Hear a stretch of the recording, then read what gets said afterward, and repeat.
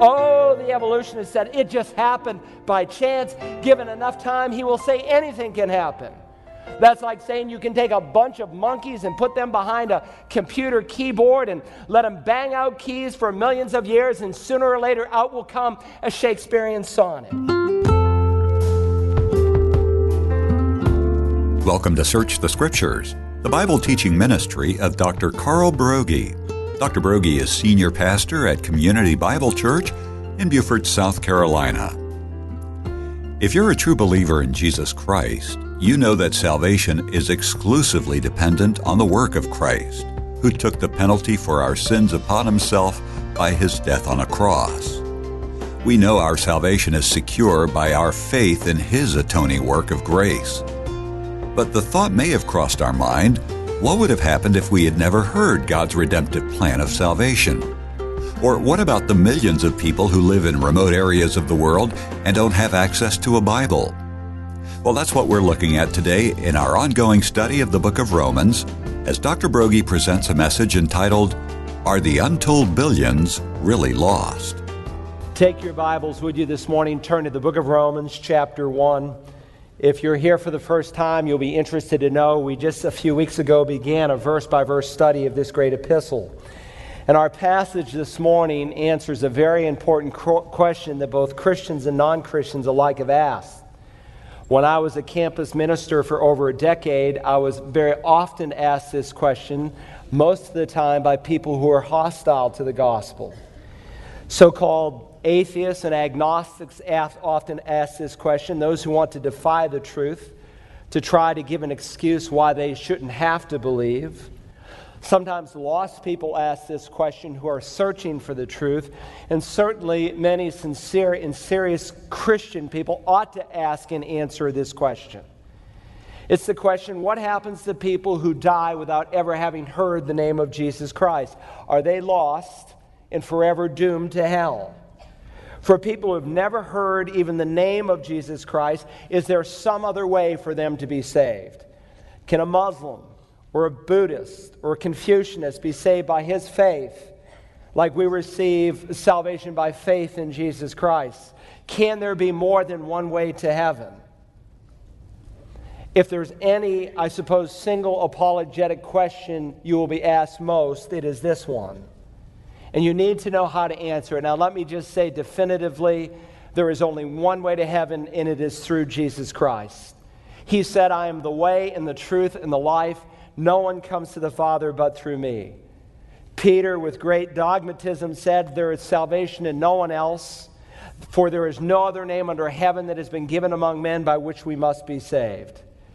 Jesus Christ did not teach that he was a good way to heaven. He didn't even teach that he was the best way to heaven. He said he was the only way to heaven. And let me say, if Jesus Christ is not the only way to heaven, then he's not a way at all. Because he claimed to be the only way to heaven. If he made such a claim and it is not true, then he is a liar. If he is a liar, he is a sinner. And if he is a sinner, he cannot be your Savior or anyone else's. And so we need to be able to ask and answer this very important question.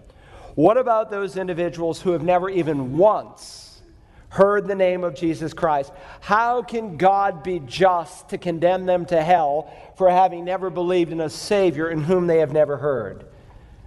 Well, this passage, among other issues, is going to address that question today. Now, we left off last time in verse 16, but I want to get a running start. So I want us to begin reading in verse 14, Romans chapter 1. I'm reading from the New American Standard.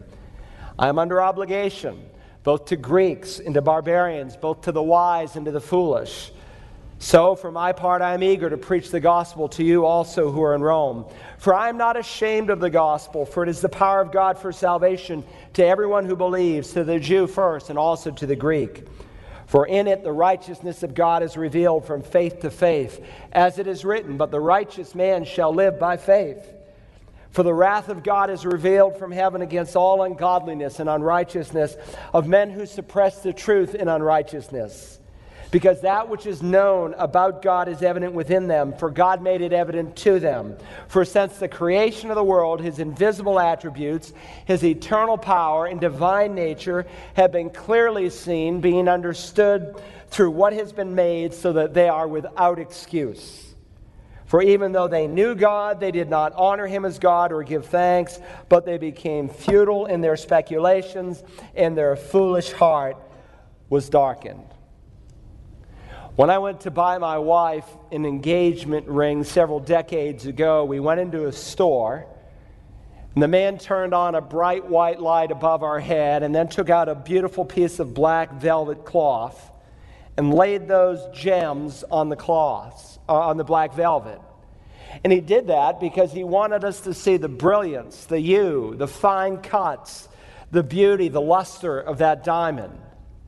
And likewise, we cannot really fully appreciate the glorious gospel that God has given his people to share until we see the black backdrop of sin that is laid behind it. And so the Apostle Paul is dealing with the doctrine of condemnation. Beginning in Romans 1:18 all the way through chapter 3 and verse 20, he's like a prosecuting attorney in a courtroom. He, under the inspiration of the Spirit, shows that every single individual, wherever they may live on the planet, is a vile, helpless sinner worthy of the wrath of God. And in order to secure a guilty verdict against us, he arraigns every possible group you can think, and he comprises them in three large groups of people. In Romans 1:18-32, he deals with the Gentile world. He deals with the idolatrous, immoral, hardcore pagan. And he will show that even these people who have never heard the plan of salvation stand guilty and worthy of the wrath of God. When he comes into the second chapter, he will first deal with the sanctified sinner, so to speak, the religious sinner, the moral sinner, the man who, though he may not ascribe to the dictates of the Bible, he, by the things he says, does not practice what he preaches, and so he too is guilty. In the second half of Romans 2, he will deal with the Jew. He will deal with this man who's been given great privilege from God, even the Scriptures themselves, to be the keepers of the Scripture. And he will show that they have not lived up to that responsibility and privilege that God has given them, and that they too are guilty. And then in the third chapter, he will take all of humanity together and say there's none righteous, there is not even one, and all are deserving the wrath of God. And so he will marshal every bit of evidence that God the Spirit can give him, and he will bring a guilty conviction. And so first here in Romans 1:18-32, he will deal with the depraved Gentile world, and he will show how he was guilty. And with every group, his procedure will be the same. He will show that every man has some knowledge of God, and that knowledge makes him inexcusable. That no one can claim innocence before God because no one can claim ignorance about God. Even those who have never heard the name of Jesus Christ. And so this morning I want to give you 4 principles that deal with the unevangelized billions of the world. If you're using your note-taking outline, the very first principle I want us to consider is that all men have some light about God. All men have some light about God. All people, no matter where they are, wherever they live on this planet, have some light, some knowledge, some revelation of God. Now, whenever you see the word light in the Bible, if it's not being used of literal physical light, it's being used metaphorically or symbolically. And when it's used symbolically, it's used in 2 different ways. Morally, light is purity and darkness is evil. So, for instance, in Isaiah 5, when he speaks of the people of Judah who'd become so immoral, Isaiah said they call evil good and good evil.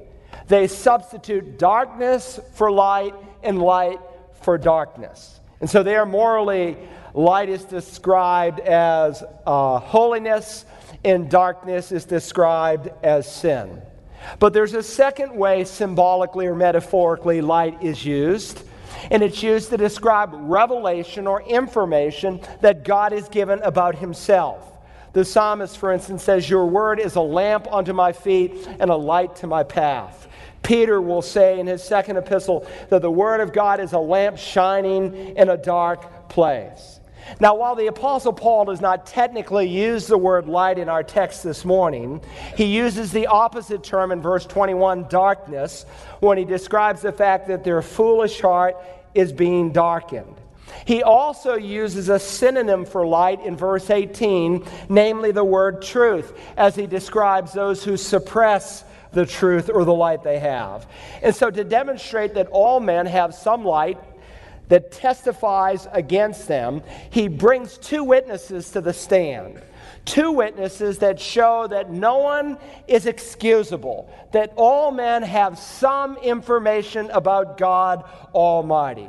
And the very first witness he brings to the stand is the witness of creation. Look, if you will, at verse 18. He writes, "For the wrath of God is revealed from heaven against all ungodliness and unrighteousness of men who suppress the truth and unrighteousness." Now, we're going to come back to this verse in great detail in a few weeks. But right now, I want you to underscore in your thinking that word suppress. He's describing people who resist, who squelch. The King James says they hold down the truth. And that is the essence of all ungodliness and unrighteousness. The essence of all sin is to try to get rid of God. And since that is absolutely impossible, the best man can do is act like God doesn't exist. And so he suppresses the truth and unrighteousness. Now, Paul's going to amplify that thought in verse 19. He gives us the reason why man is guilty and under God's wrath. "For the wrath of God is revealed from heaven against all ungodliness and unrighteousness." Why? Verse 19, "Because that which is known about God is evident within them. For God made it evident to them." Now, the them that he's speaking of in the context are those described in verses 21 through 33. These hardcore, idolatrous pagans. These people who did not possess the truth of the Bible. They had no written Bible in their hand. But in spite of that, Paul is saying God has revealed himself even to them, that they have some light. Now, you may reason in your own mind that they didn't have a chance, but God says it is evident to them. So exactly, how does God show himself to a person who has never had a Bible in his hand and who has never heard about the name of Jesus Christ? He explains, notice if you will, in verse 20. "For since the creation of the world, his invisible attributes, his eternal power and divine nature have been clearly seen, being understood through what has been made, so that they are without excuse." The Bible is saying that from the visible world around us, anyone can tell that there is an invisible God. Why? Because since the creation of the world, God's attributes, God's power, and God's nature are plainly, clearly seen, being understood. How? Through what has been made. The Bible is saying that everything that God has created in this world, every leaf, every flower, every drop of water, has a stamp on it made by God. And everyone who would simply use simple reasoning would have to come to that conclusion that there's a creator. I mean, everyone knows that from nothing comes nothing. Even the evolutionists who say that we evolved through an explosion of atoms, he has to ask and answer the question, well, where did the atoms come from? And where did this mass come from that exploded, that brought about the so-called evolutionary process? Everyone knows that out of nothing comes nothing. The only difference is that the atheist and the agnostic and the evolutionist says that nothing times nobody equals everything. And so our God is simply saying here in verse 20 that if you have a brain sitting on your shoulders, that you know that there is a creator by the fact that he has made a creation. One 17th century Puritan commentary says God has left large footprints throughout his creation. And so again here in verse 20, he is saying that he is clearly seen, being understood through the things that he has made. When the Apostle Paul meets those idol-worshiping Gentiles in the city of Lystra on his missionary journey, he says, listen, there is only one true God. And this one true God, he said in Acts 14, did not leave himself without witness, and that he did good and gave you rains from heaven and fruitful seasons, satisfying your hearts with food and gladness. David speaks of the same truth in the Old Testament in Psalm 19. Listen, the heavens are telling the glory of God, and their expanse is declaring the work of his hands. Day by day pours forth speech, and night to night reveals knowledge. King David, do these stars speak? Does the creative work of God talk to me? Verse 3, there is no speech, nor are there words. Their voice is not heard. There is no vocal sound, David says, but their message is loud and clear. Their line, he says in verse 4, has gone out through all the earth, and their utterances to the end of the earth. In them he has placed a tent for the sun. And that is precisely what the Apostle Paul is saying here in Romans chapter 1. The unmistakable evidence of God is seen in the heavens and the earth in which he has created. Do you know that the temperature of the sun is 12,000 degrees Fahrenheit? Of course, we enjoy the warmth of the sun that is placed exactly so that it's not too hot or not too cold. In fact, scientists tell us that if there was just a 50-degree difference in the sun, that the earth, either up or down, the earth would either be too cold to live on or too hot to be able to survive. So why is the sun 12,000 degrees hot? Why not 24,000 degrees hot? Why not 2,000 degrees hot, or any other number you can pick? And why is the earth placed at exactly the right distance from the sun? They say if there was just a 5-mile variance between the earth was in either direction, it would either be too cold or too hot. And why does the earth spin around its axis 24 hours once a day and 365 days? Why does it go all the way around the sun? Why doesn't it go around the sun just 36 times a year? If it went around 36 times a year, then days and nights would be 10 times longer than they are, and due to radiational cooling, it would either be too cold, or radiational heating, it would be too hot to be able to live. You think that all happened by chance? David thinks not. The heavens are telling the glory of God, and their expanse is declaring the work of his hands. Oh, the evolutionist said it just happened by chance. Given enough time, he will say anything can happen. That's like saying you can take a bunch of monkeys and put them behind a computer keyboard and let them bang out keys for millions of years, and sooner or later out will come a Shakespearean sonnet. Listen, their theory is harder to believe. The monkey story is harder to believe than what God has given us here in his word. But they want you to believe, given enough time, anything can happen. Now, I've said it before and I'll say it again. The Bible never once ever tries to prove the existence of God, and many of these Christian apologists are foolish for doing the very thing that God does not do. God, in fact, devotes 1/2 of one verse in all the Scripture to atheism. It's repeated twice in Psalm 14 and again in Psalm 53. It says there, the fool has said in his heart, there is no God. The Bible doesn't begin with a rationale for God. It never tries to prove its existence, God's existence, but Ashit bara Elohim, Viet ha'aretz. In the beginning, God created the earth, and he created Hashemayim, the heavens and the earth. God knew exactly what he was doing. He said it all in the opening verse in the Scripture. The fool has said in his heart, there is no God. Actually, literally, the Hebrew text reads, the fool has said in his heart, no God. If you're sitting down for lunch this afternoon and someone hands you broccoli or cauliflower and you say, no cauliflower, you're not saying cauliflower doesn't exist. You're saying, no cauliflower, please. That's what the fool is saying. No God, please. I don't want any. The reason he doesn't want to believe in God is because he doesn't want any of God. The reason he cannot find salvation is the same reason a thief cannot find a policeman. He's not interested. And so according to the Word of God, the problem is not intellectual, it's not in the head, it is in the heart. Now, I know that there are people today who talk about how foolish we are as Christians for believing the Bible. D.L. Moody, I quoted him a few weeks ago, and I had a number of people ask, who's D.L. Moody? That's the day we live in. It's okay. D.L. Moody was a great evangelist, the Billy Graham, really, of the 19th century.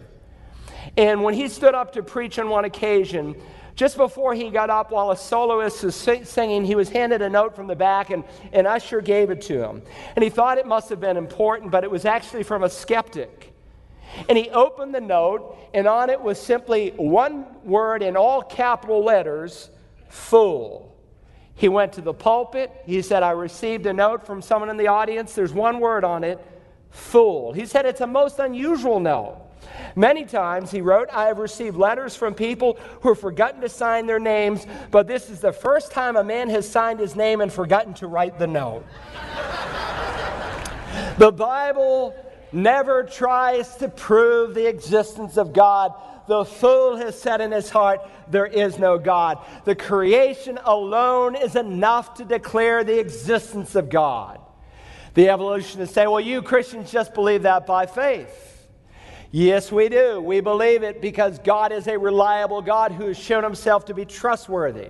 Yes, I accept the fact that God literally, actually, just as he said, just as Moses affirmed in Exodus 20, created this world in 6 24-hour days with no gaps or space in between.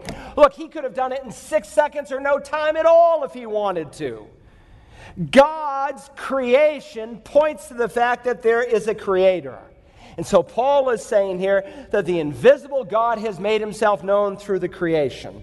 Just as the artist reveals himself in the things that he paints, even so the divine artist reveals himself in the creation he has made. No man can say, is there a God? Does God exist? Because the heavens and the earth shout the existence of God.